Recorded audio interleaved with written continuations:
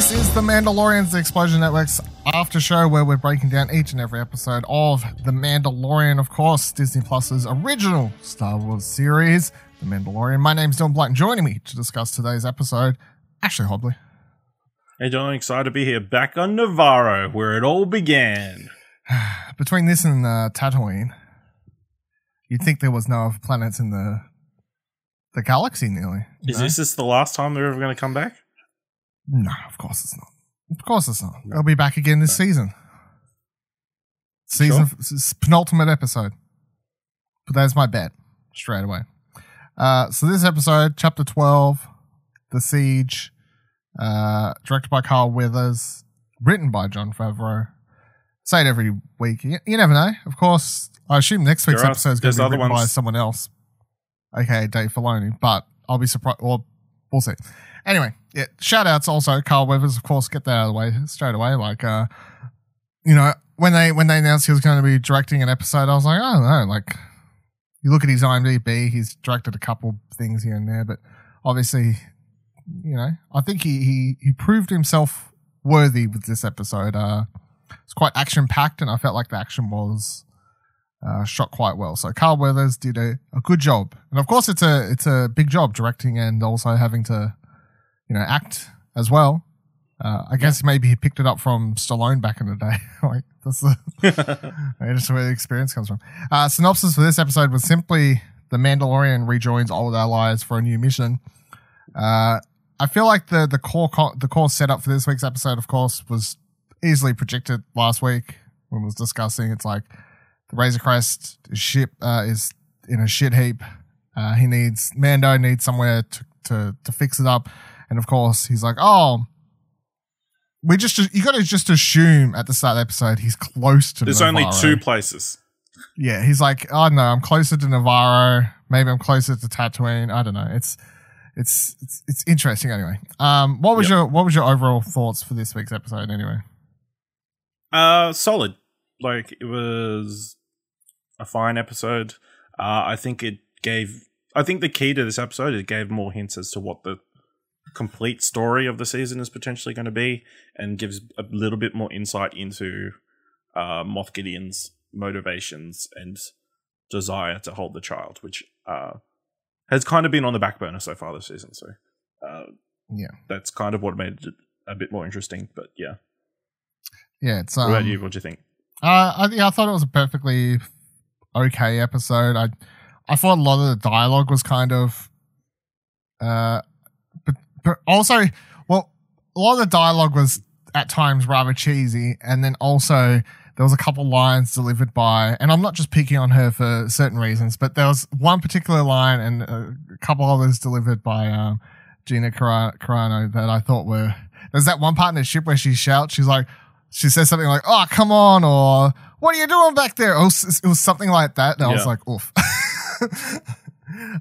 So between that and like, some cheesy dialogue, I thought it was an okay episode. It was obviously the heights of the episode. The most interesting stuff is the stuff you were hinting at, of course, all the stuff with Moff Gideon and his need for the child, and we'll discuss that. We'll save that all for a moment because we'll just get through the rest of the episode because we can probably get through the rest of the episode pretty quickly, and then I'm sure most of the discussion will be on that sort of stuff. So, let's start with, of course, the episode starts with they're floating through space, Razor Crest, absolute shit heap. Yeetle, for some reason, is trying to fix the ship. So before I watched the episode, I opened Twitter and I saw people like posting Groot gifs saying that this episode reminded them of Groot. I was like, I don't really know. Like, that didn't spoil anything, but after watching this scene, I was like, okay, I get it. It makes sense now. I get what's hinting at here.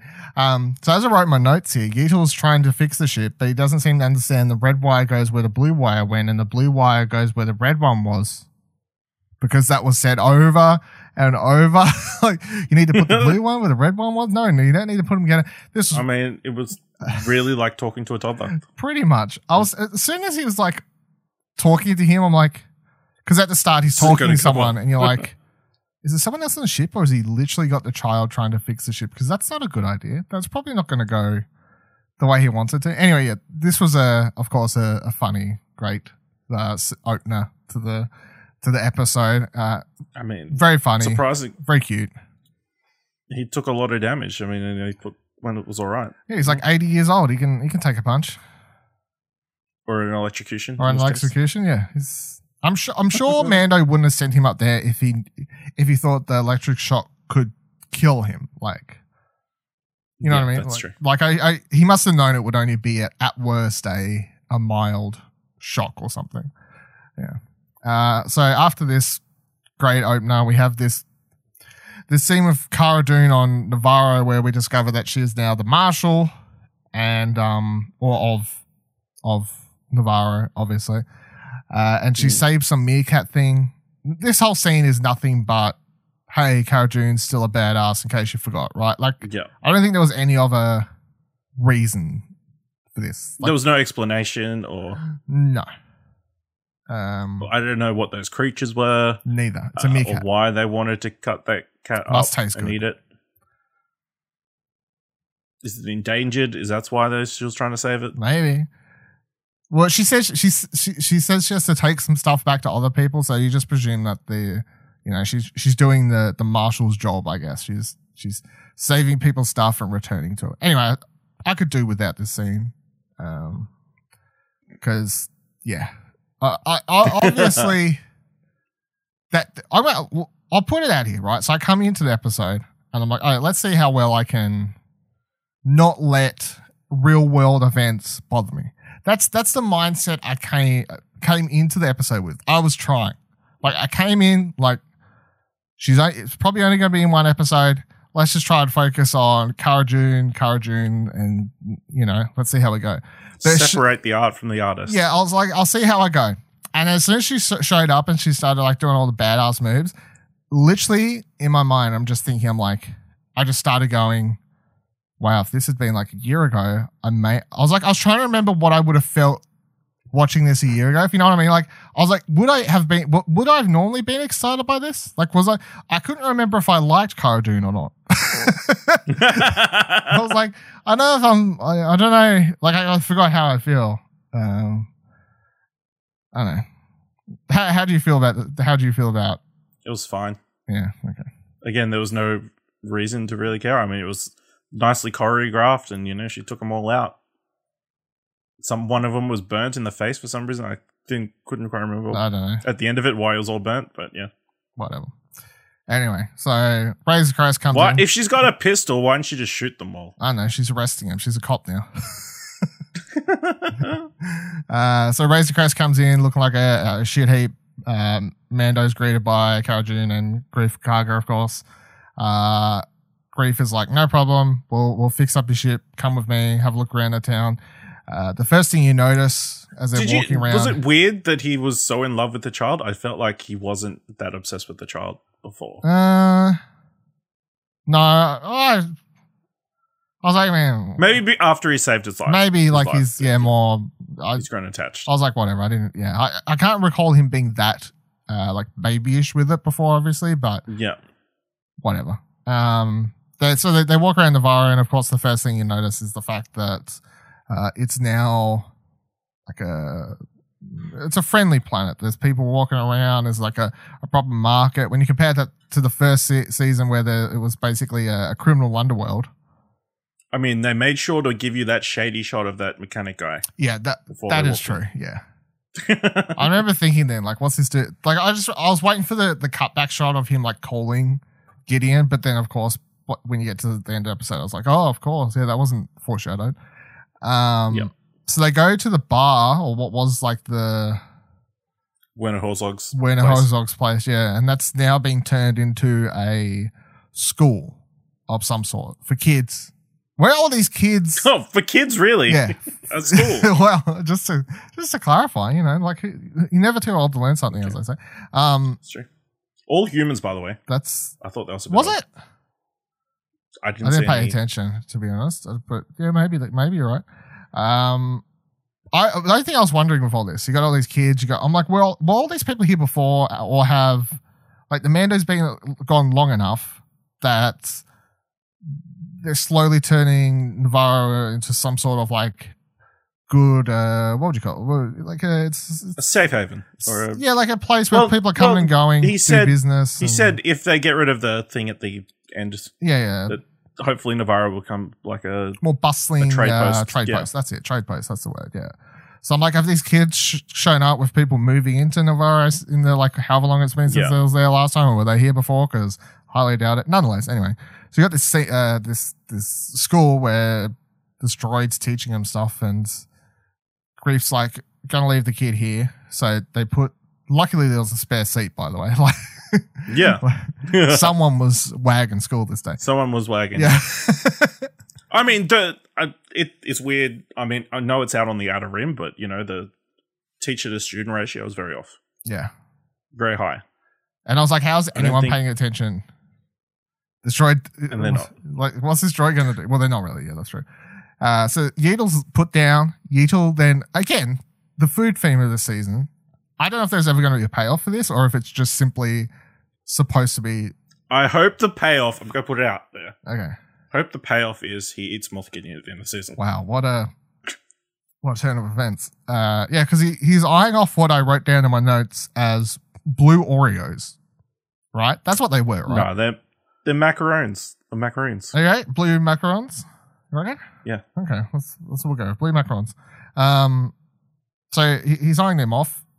He's sort of trying to communicate with the he asked politely. He asked as politely as he can. As he can, yeah. He asked as politely as he can for these blue treats, and the kid says no. So then he instantly becomes a villain. Yeah. That's clearly the school bully, who picks on everybody, a bad guy. And then Yeetal, mistake. I'm not wrong, right? This is the first time in the entire season he's used the Force. Yeah. The first time in the entire season he's used the Force, and it's to steal some fucking blue macarons. I mean, he could have used the Force to steal eggs as well, but we that's didn't the first see time it. we've seen it. That we didn't see. We've seen it. It's the first time we've seen he used it to steal food. He's a fucking animal, isn't he? Like, Yeetal hungry. Yeah. Make that a shirt. I don't know. Like this is the food thing. I've just can't help but keep wondering: is there a payoff? Like, what's the? He's a grown boy. Is it just continuously for the memes? Did they know it would be a meme? Did they know it would be a thing? Like, there has to be a theme at play here. They saw the frog reaction to the frog stuff last year, and they're like, "We're gonna have him eating stuff constantly." Maybe people love it when he's eating, but they don't stick anymore. Stuff in his mouth. They made one big mistake. Yeah, they should have. I don't know. People are mixed. Yeah, well, it's very mixed. If they had him eating nothing but fucking Oreos and macarons. I mean, if the meme for the last 6 months has been give him chicken nuggets, I think they were right in thinking people would be happy of him eating food. True. Well, also, I missed shout outs to him and Mando at the start of the episode sipping on soup together. With unison, like drinking that unison soup at the same time. As close to a face. Got to see, that we've gotten in some time. Got to see some of Pedro Pascal getting some screen time. Yeah, Chin. I don't know if there's more to read into that scene of him becoming less attached to wearing his helmet all the time, or because obviously the thing is, like, it's very easy to dismiss it as, oh, it's the child, so he's allowed to have his helmet off in front of him, but he's not, right? Like, under the creed, it's not to anybody as far as I'm aware. Yeah, not to anybody. As long as he doesn't reveal his entire face, he's okay. Yeah, but I think, just the fact that he was willing to eat next to him and just reveal that much of the face, I guess, shows how either comfortable he is with the child now, or how lazier he's getting with sticking to the rules. Maybe, I don't know. Maybe that's to do with the maybe last week. Yeah, exactly. Maybe it had an impact on him. Man, they've got really good faces. I'm sure that Breeze is really nice on their faces. Yeah, he's like, what's that like? So then, what was up to? Yeah, school, right? So Mando then has a job pitched to him. The job is basically, hey, there's like some sort of remnants of the Empire here in some sort of facility. By the way, unless I missed this wrong, of course, I've only watched episode once, but the way they explained it, they're like, hey, remember Moff Gideon's people, where they come from last season? Yeah, like a bunch of them came from this facility. Is that not what they said? Yeah, that's what they said. So Moff Gideon showed up by himself and then called everyone over from this facility that was right next door that no one ever bothered to mention was there or do anything about or care to. Maybe they didn't notice. I mean, it's very far away from the town. It is. But then also, if you link this into stuff later with that doctor showing up, it means that doctor never arrived on planet. The doctor was always on planet, right? You know what I mean? Yeah. Like, just put into perspective, like, because we always assume the doctor came down from a different planet, probably from Moff Gideon's ship or whatever, but it seems obviously the doctor would have always been on planet. And the child it sounds like they were set up in the two places, one squadron or whatever in the town and then one over in this base. So Grief wants to take this out because wants to help make the planet safer so he can turn it into a bigger trading post, blah blah blah blah. Basically it's, hey, I know we could have just come here, you fixed your ship and we fucked off, but we also need to have you go visit this facility somehow, so come help us. So they head off to the base and they're dropped off they reintroduce I've got Mythrol. that. Yeah, Mythrol's reintroduced, who, in case you forgot, is the blue dude from episode 1 of last season, who was Mando's first bounty, who I'm pretty sure pisses himself, his equivalent anyway, when he sees Mando. That's what I took that as. He has a bunch of like steam coming out of his face or something. Oh, it was basically, I took that as him pissing himself. Yeah. Just being a little bit scared. Yeah, a little bit of Mando. Played by Horatio Sands, if you didn't know, from SNL back in the day. And he's serving 350 years or something. As punishment for his crimes, yeah. So he takes them to the facility and they're trying to break into the door, and at first they're having trouble. Mando jetpacks up into the sky, he throws someone off the edge, and then they manage to break into the facility. And when they get inside, they discover that it is not just a random army facility or a barracks or something along these lines. No, it's actually a laboratory. And they see a thing in a jar, which put a pin in because I'll just lay out all the facts, then we can tie them all together. They see a body in a Bacta jar of some sort, right? Then they put on a recording or like a message, whatever you want to call it, hologram message. And it's Dr. Pershing from season 1 returning. And he's sending a message to Gideon, and he's I think it was just more of an actual journal entry, possibly, yeah. And he explains that the count that they had for the subjects, the child's M count, which I first want to shout out, M count. I love that they had midichlorian come back in, but they still weren't willing to say it. This is the closest they've had to mentioning midichlorians since episode 1. And that's what it is, obviously, M count. They're like, because they're talking about the child, obviously, and the child's blood. Yeah. And they're like, M count. What the fuck else is M count? It's midichlorian count. It's much easier. It's much easier to say and much easier to I think it's also a lot easier to get away without people flipping their fucking lid. But personally, I love that. And I think it's vague enough that people who don't care, maybe aren't as big a fans, they won't click straight away. Yeah. As soon as he said M count, I was like, wow, they went there. It's taken 1999, what's that, 21 years? We got there, though. Well, I guess it'd be from whenever the last episode. But they haven't said midichlorian in anything since episode 1.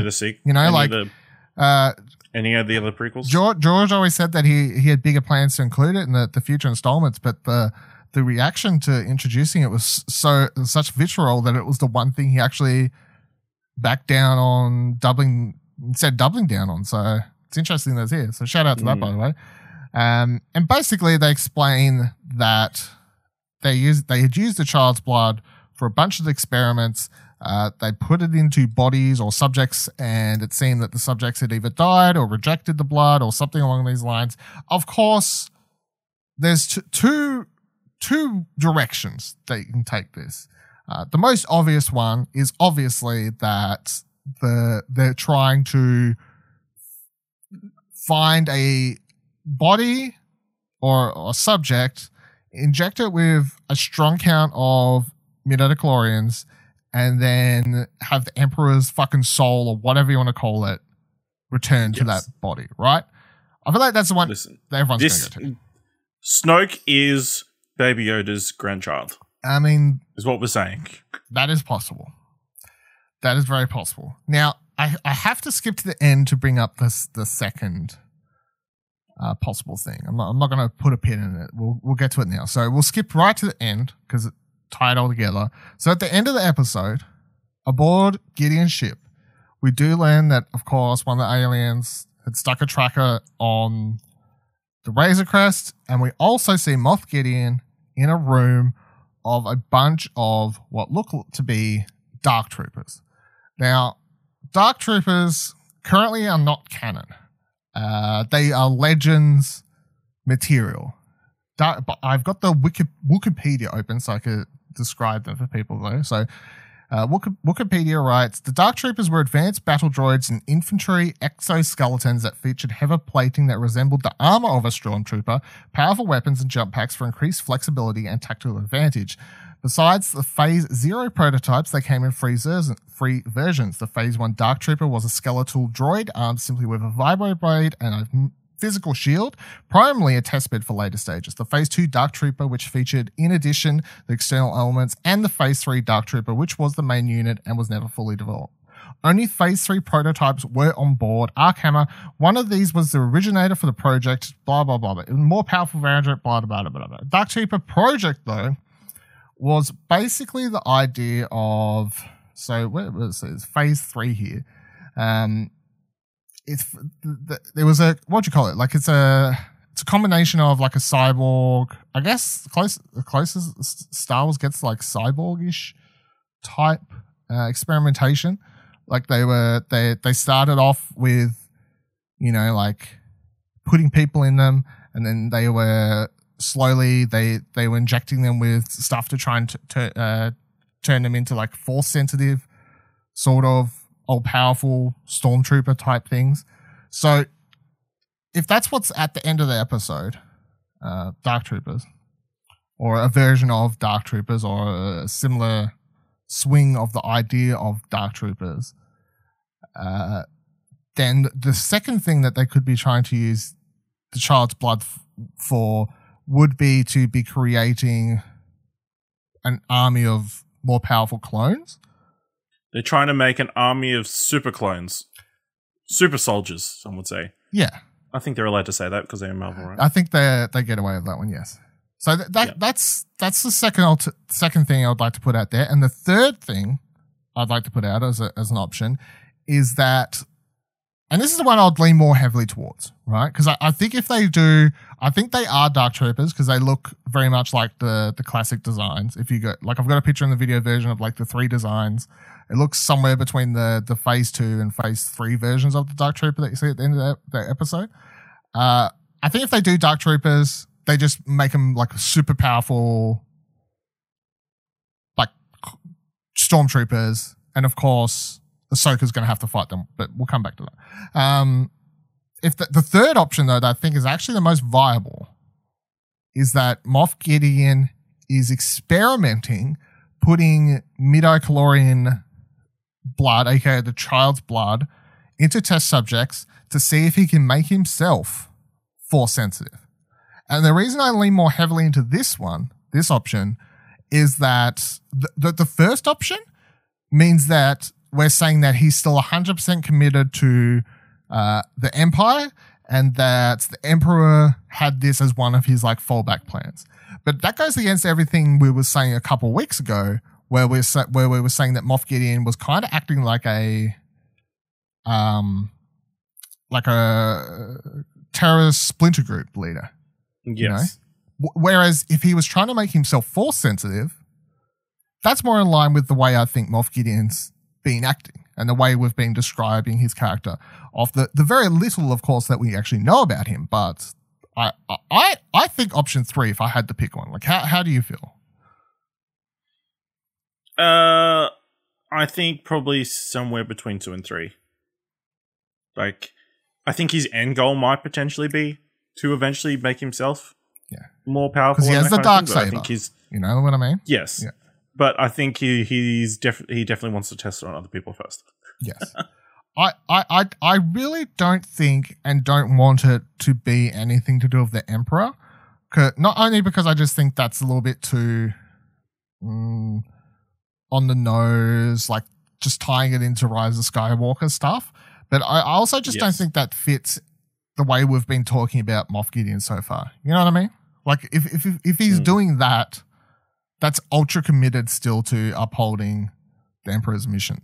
And also, it doesn't really fit with everything we know about the Emperor in like what we've seen him do in post episode 6 stuff so far. Like he's had contingency plans explained in expanded universe material, but all of his contingency plans, like explained in Battlefront 2's campaign and some of the comics and all these sorts of things, all of his contingency plans were basically, if I've fallen, fucking just destroy anything, which is kind of folds into the idea that the Emperor was more like, if I can't rule, no one can. You know what I mean? Like he never set up the Empire to have a second in command that would step up in case he died. You know, it was I'm ruling or no one's ruling. So, like, I don't even think that fits the Emperor's type idea of like having a contingency plan of like someone experimenting with trying to make force sensitive stuff. Because then that means he would be open to the idea of someone else becoming force sensitive. And in a lot of ways, I don't think he would, given that like the Emperor is in a lot of ways like the Empire itself in a lot of ways is like Nazi-ish. I think the idea of having like someone who wasn't born force sensitive but then made themselves is like the equivalent of like in Harry Potter where they call like fucking what they call Hermione, like a fucking like Mudblood. Half-blood, but like whatever the more like Mudblood. Mudblood, that's it, yeah. Because that'd be like the equivalent of having like a mudblood, which I don't think the Emperor would be for, because you know the Nazi sort of inspirations and that sort of thing. So I don't know, it's interesting. I definitely feel like though, between him trying to make himself force sensitive and the Dark Troopers at the end, that we are building towards Ahsoka having a showdown with the Darksaber. Maybe not next week. I don't think next week. That would be too much. But I wouldn't be surprised if that's where the show is heading. Because I just don't think... We've seen Mando get his ass kicked a lot, and I just don't think he could actually take on someone with a Darksaber, and I don't think he could take on an army of Dark Troopers either. You know who could take on an army of Dark Troopers? Army of other Mandalorians.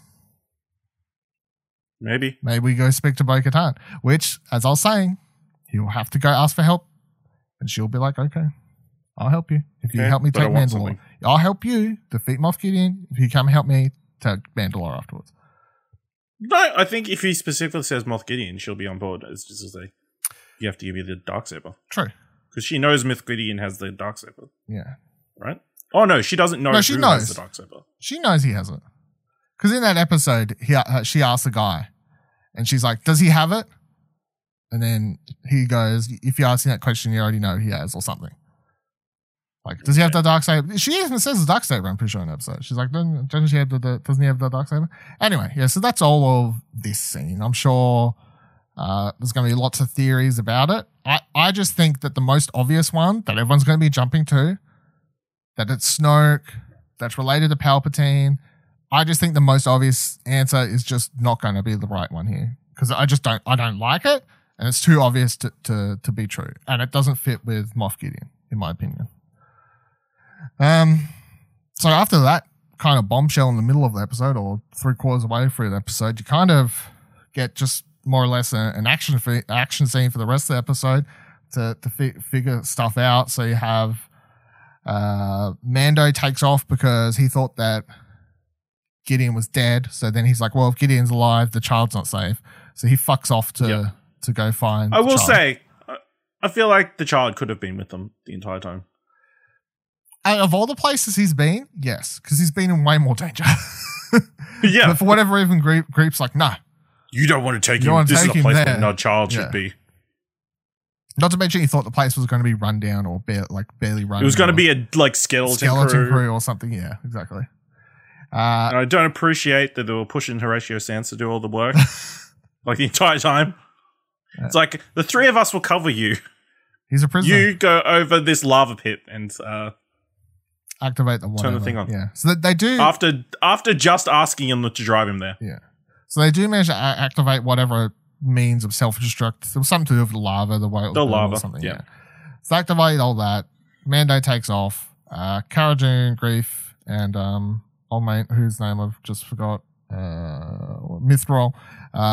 They have to fight their way out. They have a bit of shooty bang bang. Cara finds a craft of some sort. I'm not actually sure what it is.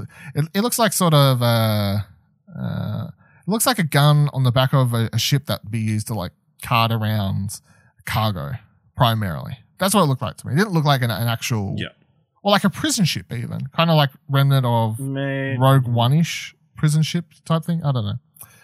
Anyway, so they have a shoot off. They take off. A bunch of scout troopers start chasing them. Fucking terrible scout troopers. Two of them crash right into one another. No lessons taken from all of the ones that were on the Battle of Endor.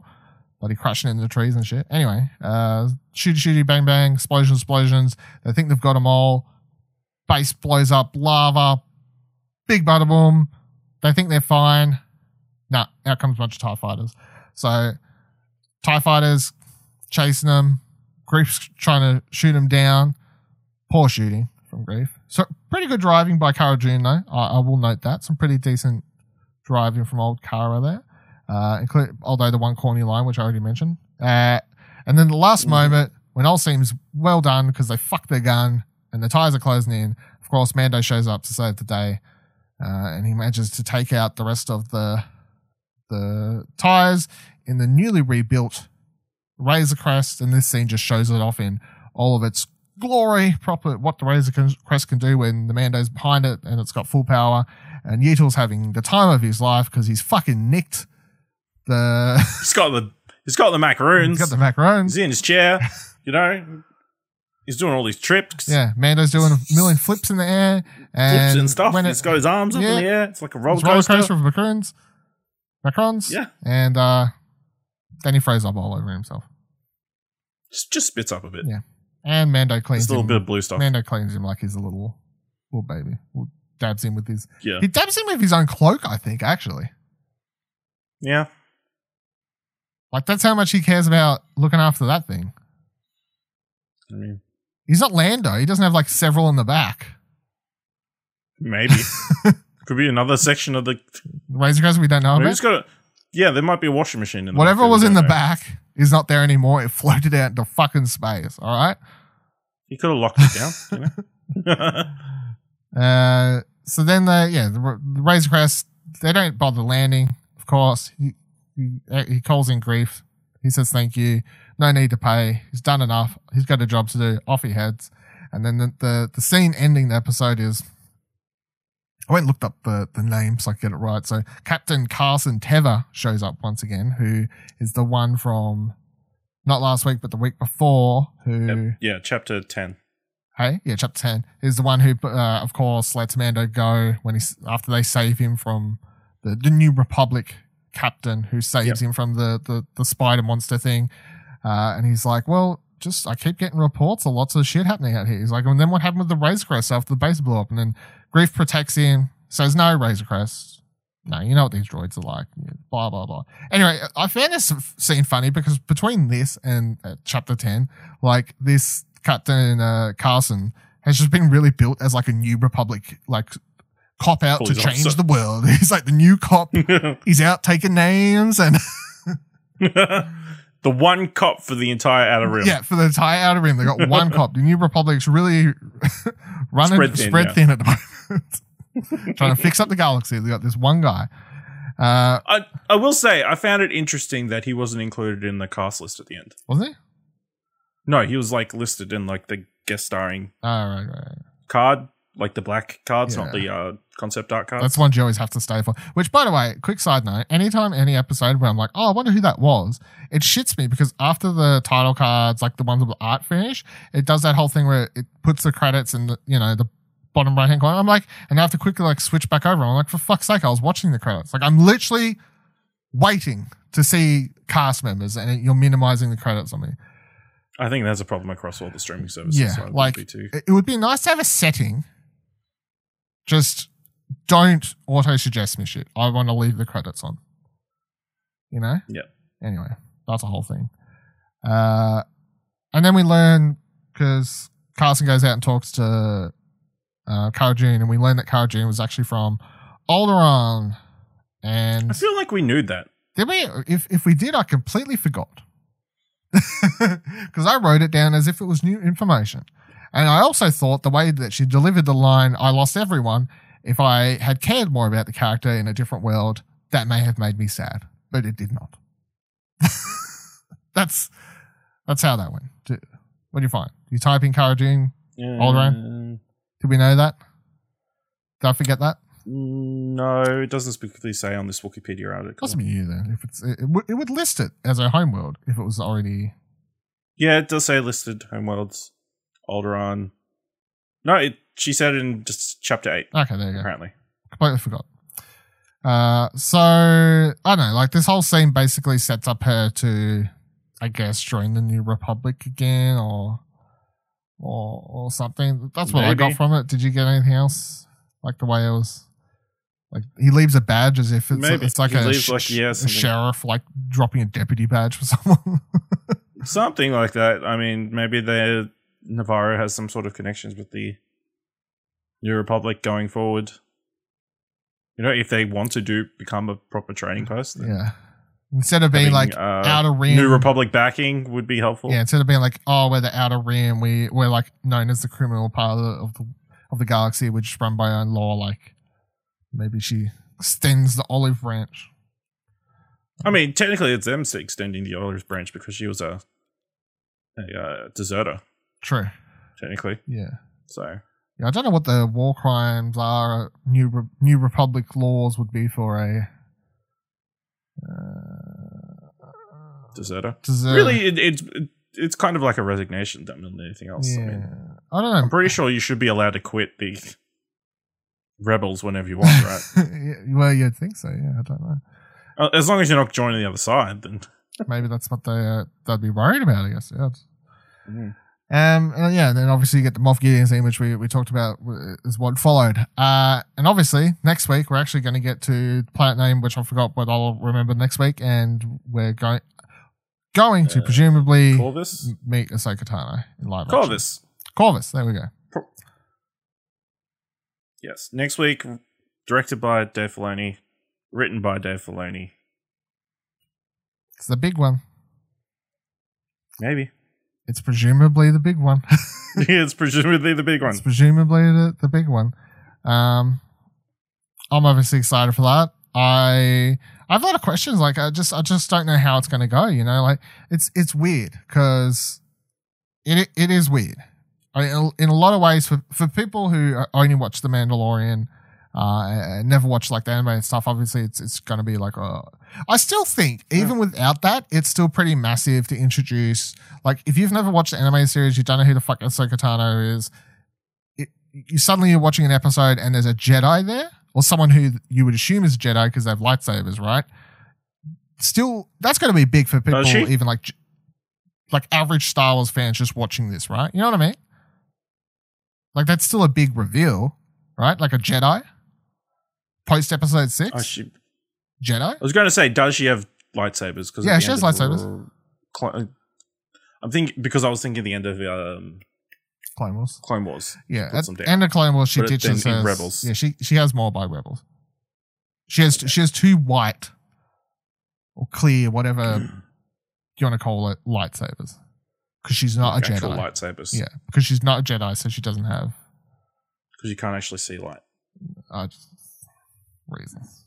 They explain it in the Ahsoka novel. She actually steals she actually beats the shit out of a Inquisitor and then like steals his lightsaber and because she takes it, like the crystal, like bleeds the darkness out, or I don't know, it's getting like real. It's like use somebody else's wand. Yeah, basically. Yeah, in a lot of ways, it's weird how like lightsabers, the crystals, sort of relate to wands in Harry Potter, actually. But yeah, anyway, next week's the big one. I'm excited, obviously.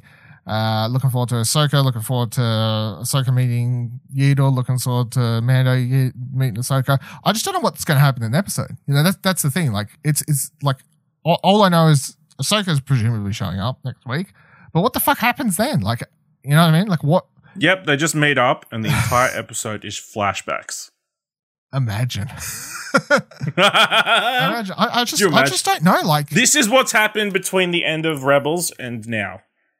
I have so many questions. You would lose your mind, right?